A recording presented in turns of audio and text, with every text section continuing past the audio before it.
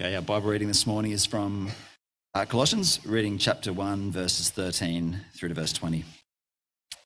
This is Paul writing to the Christians in Colossae.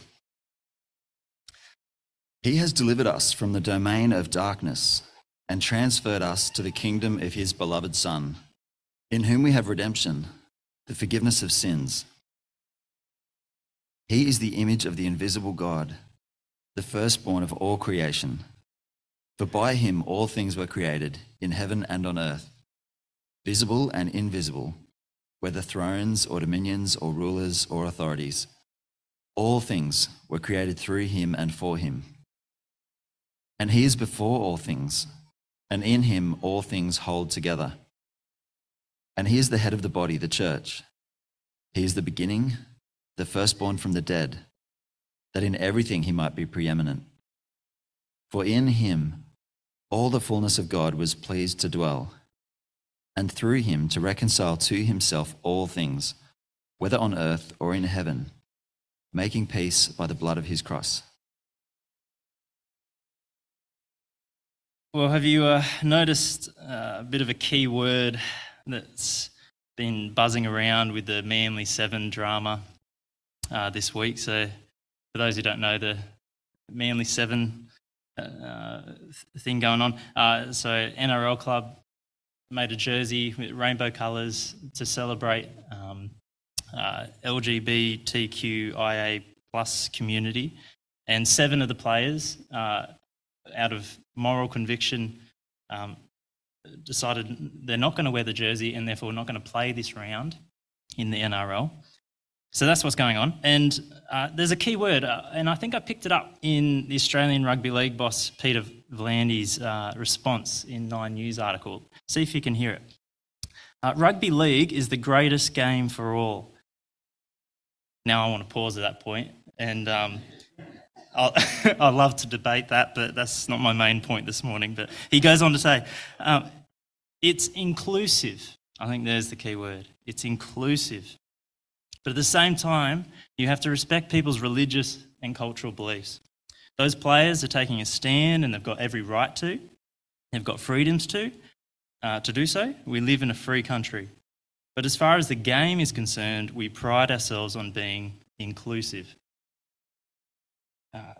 Hear how he goes at applying this inclusiveness to the 7 players because of their moral convictions. If you don't want to be inclusive and you don't recognise that we're all human beings and we're all the same, then you've got the right to stand down and not play. Notice how he turned a moral conviction into a lack of affirming that we're all human beings. These players who had worked hard to be in the team and deserve a spot in the team not only needed to sit on the bench, they couldn't come to the stadium out of fear of violence and abuse. That's our inclusive society. Where's the inclusion of people with moral convictions? Or absolute moral convictions? Like everyone's got moral convictions, but people who believe that there's an absolute morality to the universe, where's the inclusivity for those cultures and people? I'm going to suggest an explanation for why this story of inclusion can't be equally applied to everyone. And I think I heard it in an interview back with that the FINA swimming transgender decision. So a TV interview of Ricky Coughlin, I think you pronounce her name. She got really passionate and very articulate at this point in the interview. She said, we're talking about people's lives and identities, and we're also talking about the kind of world we want to live in. If we want to live in a one-dimensional world where we see ourselves as less diverse and as a place that's less welcoming of difference, or if we want a world that is more open and generous and inclusive. So she said, which world do we want to live in?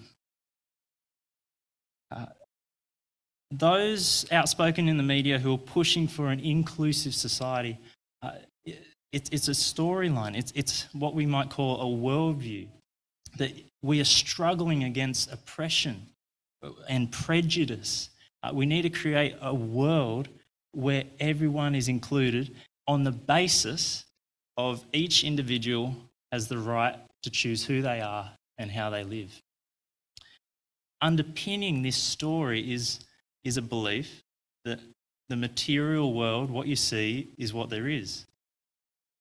There is no higher authority that imposes morality, and therefore it's the individual who can create themselves and direct their lives and be the star of the story.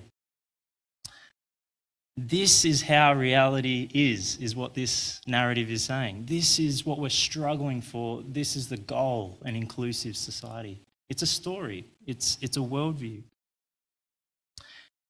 And there's two troubling ironies with this story. One is all the claims of being inclusive, as we saw this week in the media, it excludes anyone who does believe there is a moral absolute authority.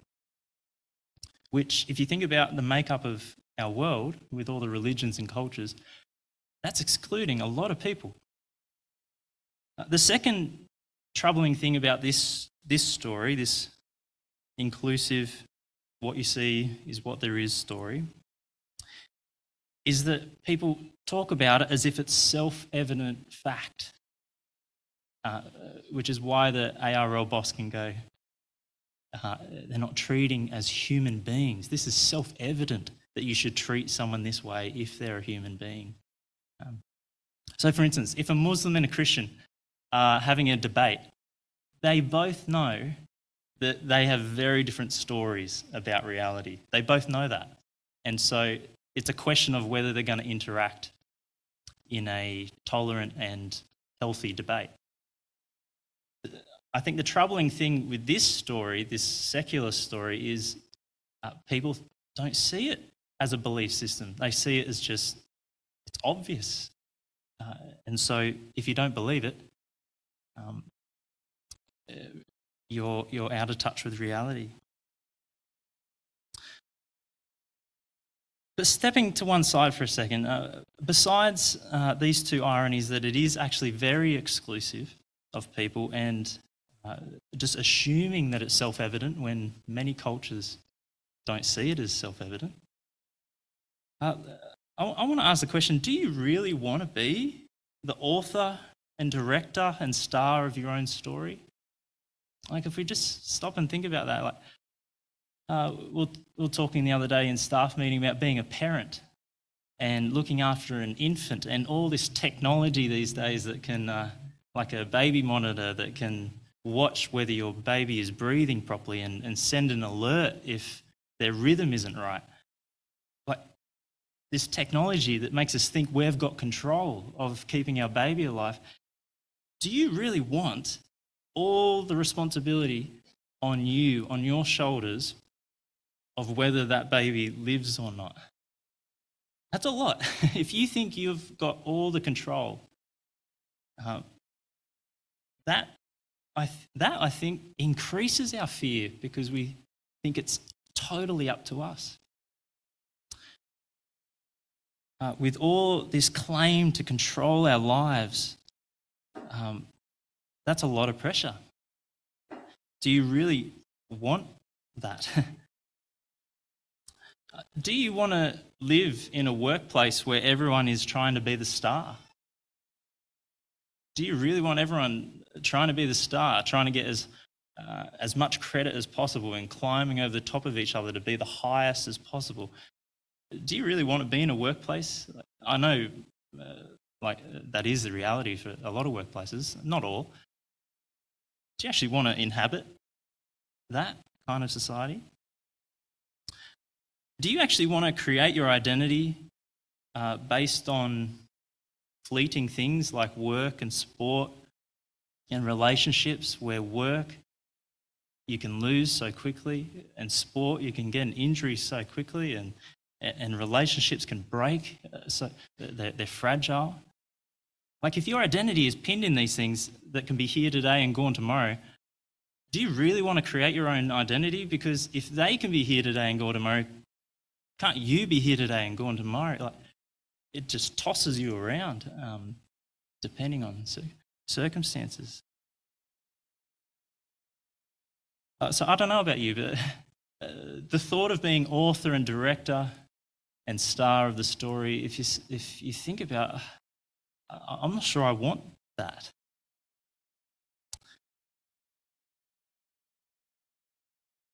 Instead, I think there's a longing in us to be part of something bigger than ourselves. Like even businesses talk about this.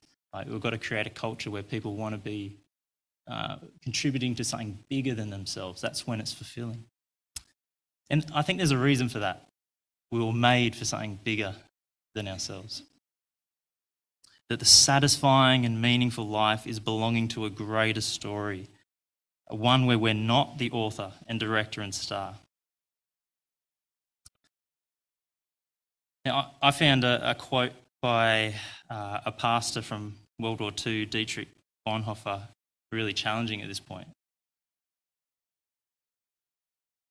This is what he says: "It is in fact more important for us to know what God did to Israel and what God did in God's Son, Jesus Christ, than to discover what God intends for us today. The fact that Jesus Christ died is more important than the fact that I will die. I find salvation not in my life story, but only in the story of Jesus Christ." It's kind of the paradox of it. We lose ourselves in the story of Jesus, and that's when we find ourselves. In our passage today, some weeks I'm slightly aware of how poor my words in a sermon is going to get across the passage. Today is on another level, I think. This hymn is just, it's chock-a-block. It's comforting in another way because it speaks for itself. You're all wishing I sat down right now. But this story, though, isn't like the Greek myths. This is a story filled with flesh and blood, and it has been demonstrated beyond a shadow of a doubt in real time and space when Jesus walked and lived and died and rose again. So let's just spend a bit of time losing ourselves in this story. First, Christ, he is the author of all that exists. I don't know if I don't know heaps about this, but I came across, do you know the monarch butterfly? It's this orange and black, beautiful butterfly. And it's in the lower parts of Canada, and I see Eric nodding, and parts of America. And this butterfly, for the mating season, flies like over 4,000 kilometres south to Mexico for the mating season. Like, how on earth this butterfly can sustain such a journey and they know where they're going without a GPS? Like, it's incredible. Christ is the author, the creator of all things visible. He created enough bread and fish to feed a stadium full of people. He was sleeping on a boat that was close to sinking because he had it sorted. He was the one before whom a grown man, after seeing the abundance of fish that the net caught, he fell at his face before such greatness, crying, "Depart from me, Lord, for I am a sinful man." He is the creator of all things visible, but this Son of God is also the author, the creator of all things invisible. The beings in heaven which we can't see, the angelic servants, and also the hostile rulers and authorities. And we saw that in the life of Christ as well, didn't we? The demons shuddered before him. They were cast out with a word. They had no right to refuse him. Now, I know this raises the question of how Satan and his minions came to be hostile, and that's too big a question for us to answer this morning. And as partly, I'm not sure we have a full answer for that. But the point here, and the point in Scripture is very clear. Satan is on a leash. He is on a leash. He is always, we see it in the book of Job, he is always under the sovereign rule of the author of creation. Whatever your mind can think of, just try it for a second. Anything you can think of, any corner of the world, any human government, stretch your minds to the depths of space where we got those awesome images of the James Webb Telescope. That butterfly, that monarch butterfly. As you consider the unseen realities, the hostile ones even, what reality is there in your life, in the life of the person sitting next to you, in anyone's life, any nook of the cosmos that Christ is not the author of? What's beyond his sight? What's beyond his power, his purpose? We can't find anything. It's all from him. He is the image of the invisible God. All that the Father is, as author and director, all his character is expressed in his Son. The Father only wants to be known through his Son. He is the image of the invisible God. He is the firstborn. Now that title, that doesn't mean he was the first to be created. Firstborn, and we see that clearly. He's separate from creation. He's the one through whom all created things came to be. That's not what firstborn means. Firstborn is a title of authority, and we see it in Psalm 89, verse 27, talking about the Messiah. And I will make him, the Messiah, the firstborn, the highest of the kings of the earth. It is a title of authority. He occupies the highest place. He is before all things in time, but that means he is above all things in authority. So the Son of God is the firstborn. He has authority over all things by virtue of the fullness of God's character being on display in him, because he's the one who created it all. He's the one who holds it together and carries it along. He's the one who directs it all towards its appointed end. He is the firstborn. All things are created through him and for him. Which, if we pause and just reflect on our own lives for a second, if there's anything in your life that you think you made happen by yourself, that you are finding meaning and purpose in and satisfaction in apart from Christ, then whatever that is, you're living in a fantasy. It's not reality because it's from him and through him and for him. You've lost the plot at that point. All things are in respect to him and have their purpose and satisfaction in him. Now, there's more to the story. Adam, along with all the human race, have tried to live in this fantasy that we've all tried. As creatures who are made to know our God and be filled with his character, ruling over the world. Under God, instead we've tried to be God. We've tried to be that author, creator and star. As if this is expressed differently in our culture currently, we try and do this individually, but in other cultures we try and do it collectively, as if collectively we can control the world and create the good life. But we just stuff it up. We just create disorder. There's just brokenness. And that's why it's such good news that the story doesn't end there.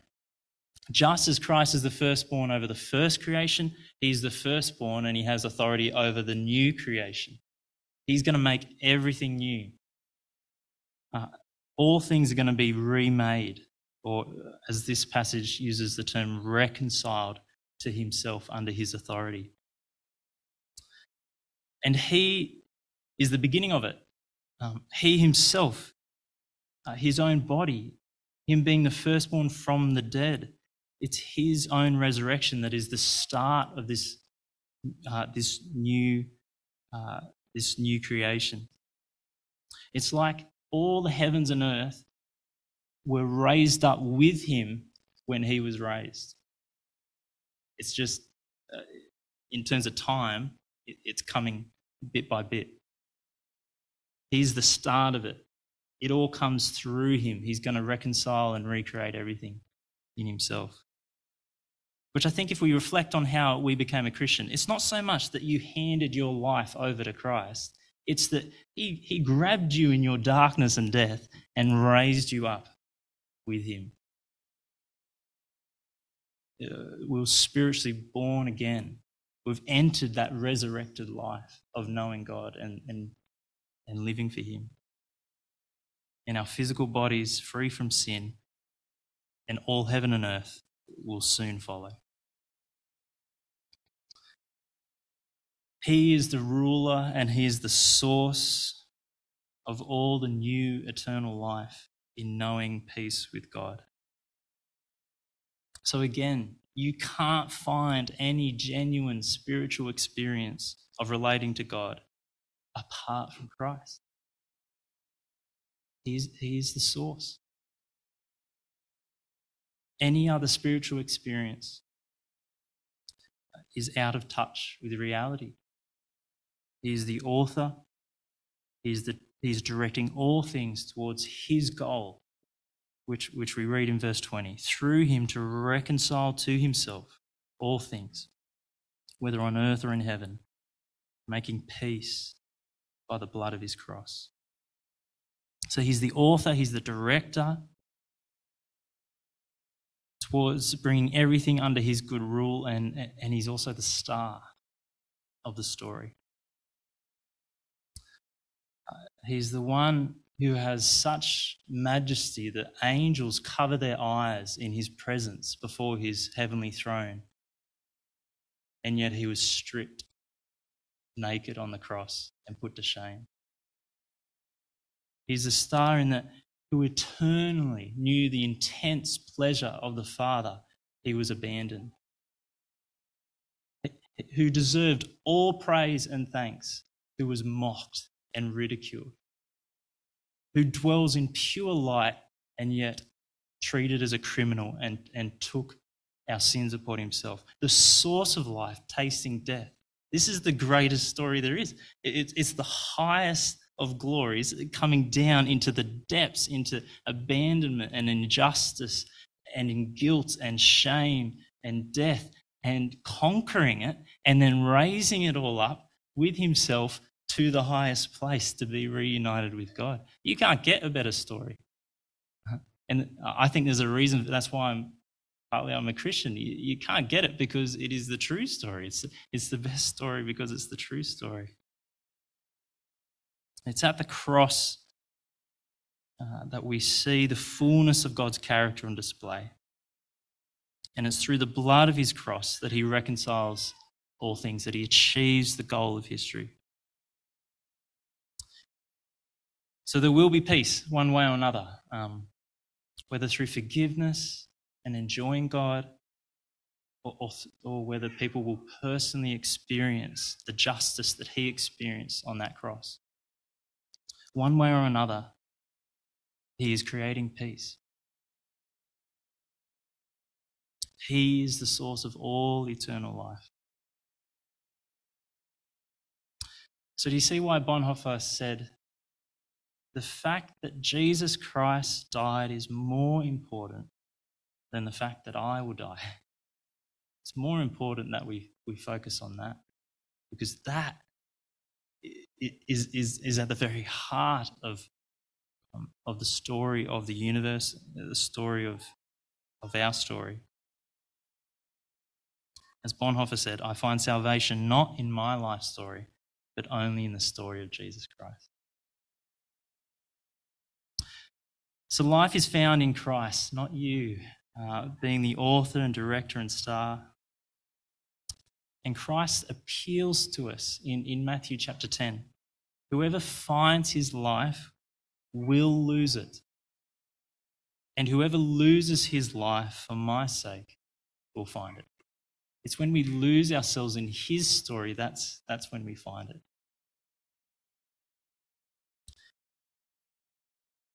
And what's the fruit of believing this story, of inhabiting this story, of seeing everything about our lives in connection to this story? What's the fruit of that?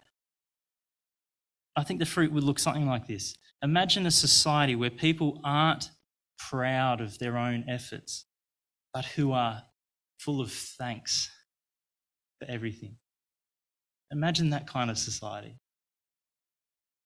Imagine a society where people aren't dominated by their fears because they think they're in control, but they're free to pray and they're free to trust the wisdom of the one who is in control.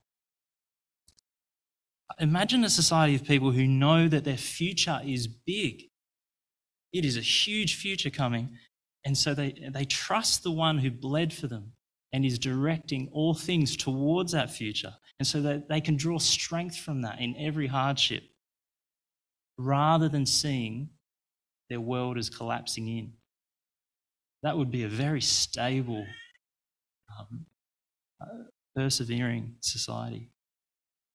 Imagine a society where people don't need to prove themselves to know that they are loved, but who have such a deep and constant love from Christ that they are free to think of others. Imagine a society of people who are so inclusive of every person because they see in every person that they bear the image of Christ, where his blood alone is the basis for belonging.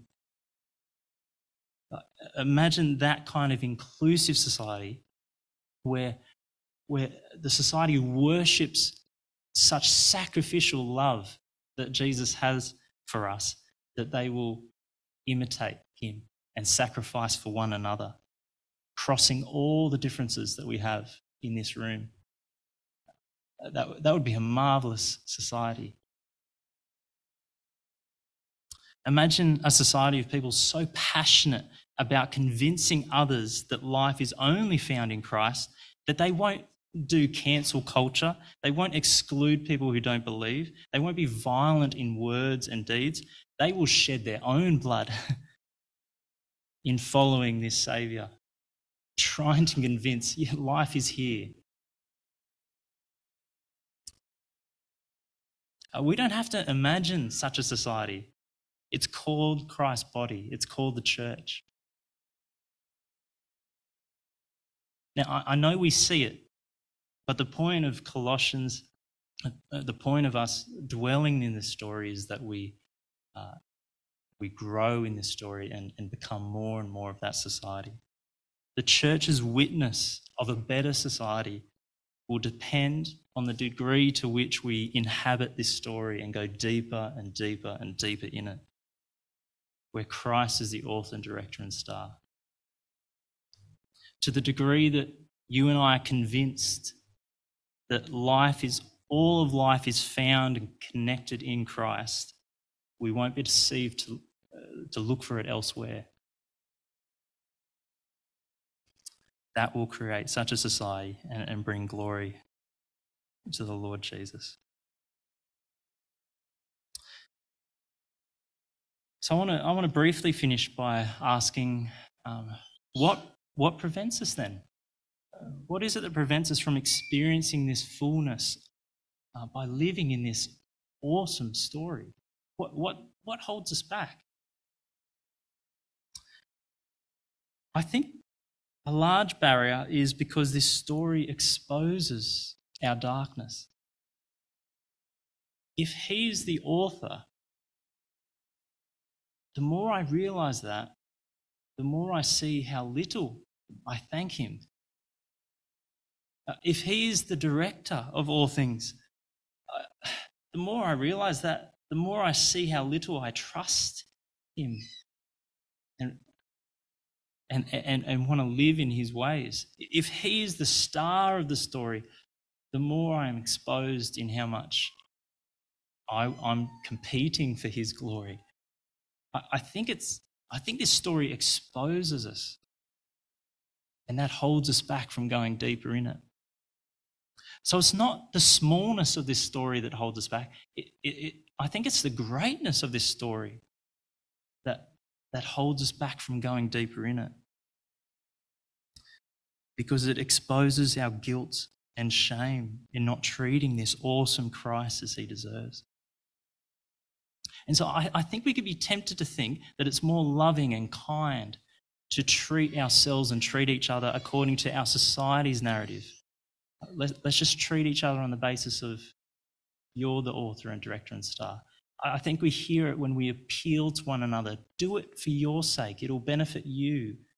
We hear it when we downplay sin, when we don't hold it to the light of Christ and see it and call it what it is. We just call it personal choice, personal freedom. Why do we do that? I think we do it because we're hiding from this Christ. But to withdraw from him is not the solution.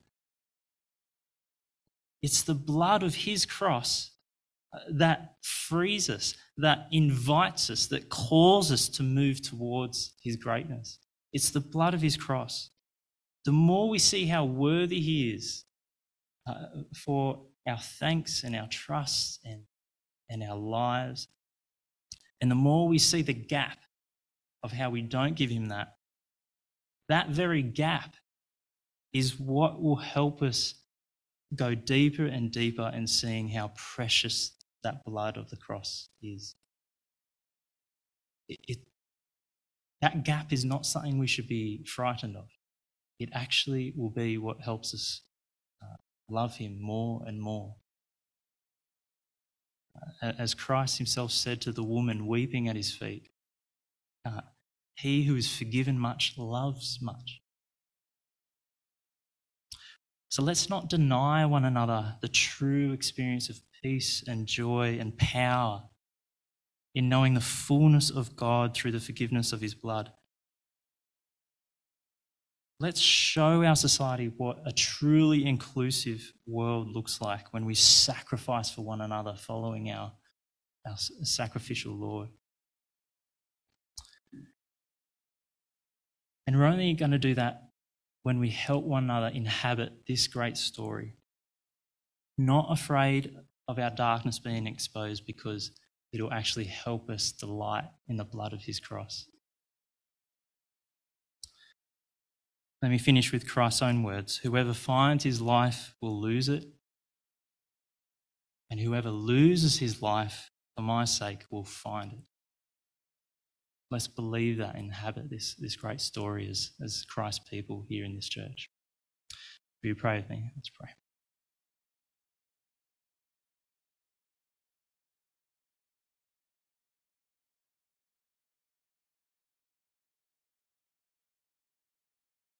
Father, help us not to be afraid of your light that exposes whatever remaining darkness is in us. Help us to believe that the blood of your cross has brought about peace with you, that we have full access to you, God, as our Father, and that you are inviting us deeper and deeper into yourself. Lord, convince us of this so that together we might dwell and connect all of our life individually, in our families, as a church, connected into this great Christ, so that we might honour you and be a witness for you. In Jesus' name I pray. Amen.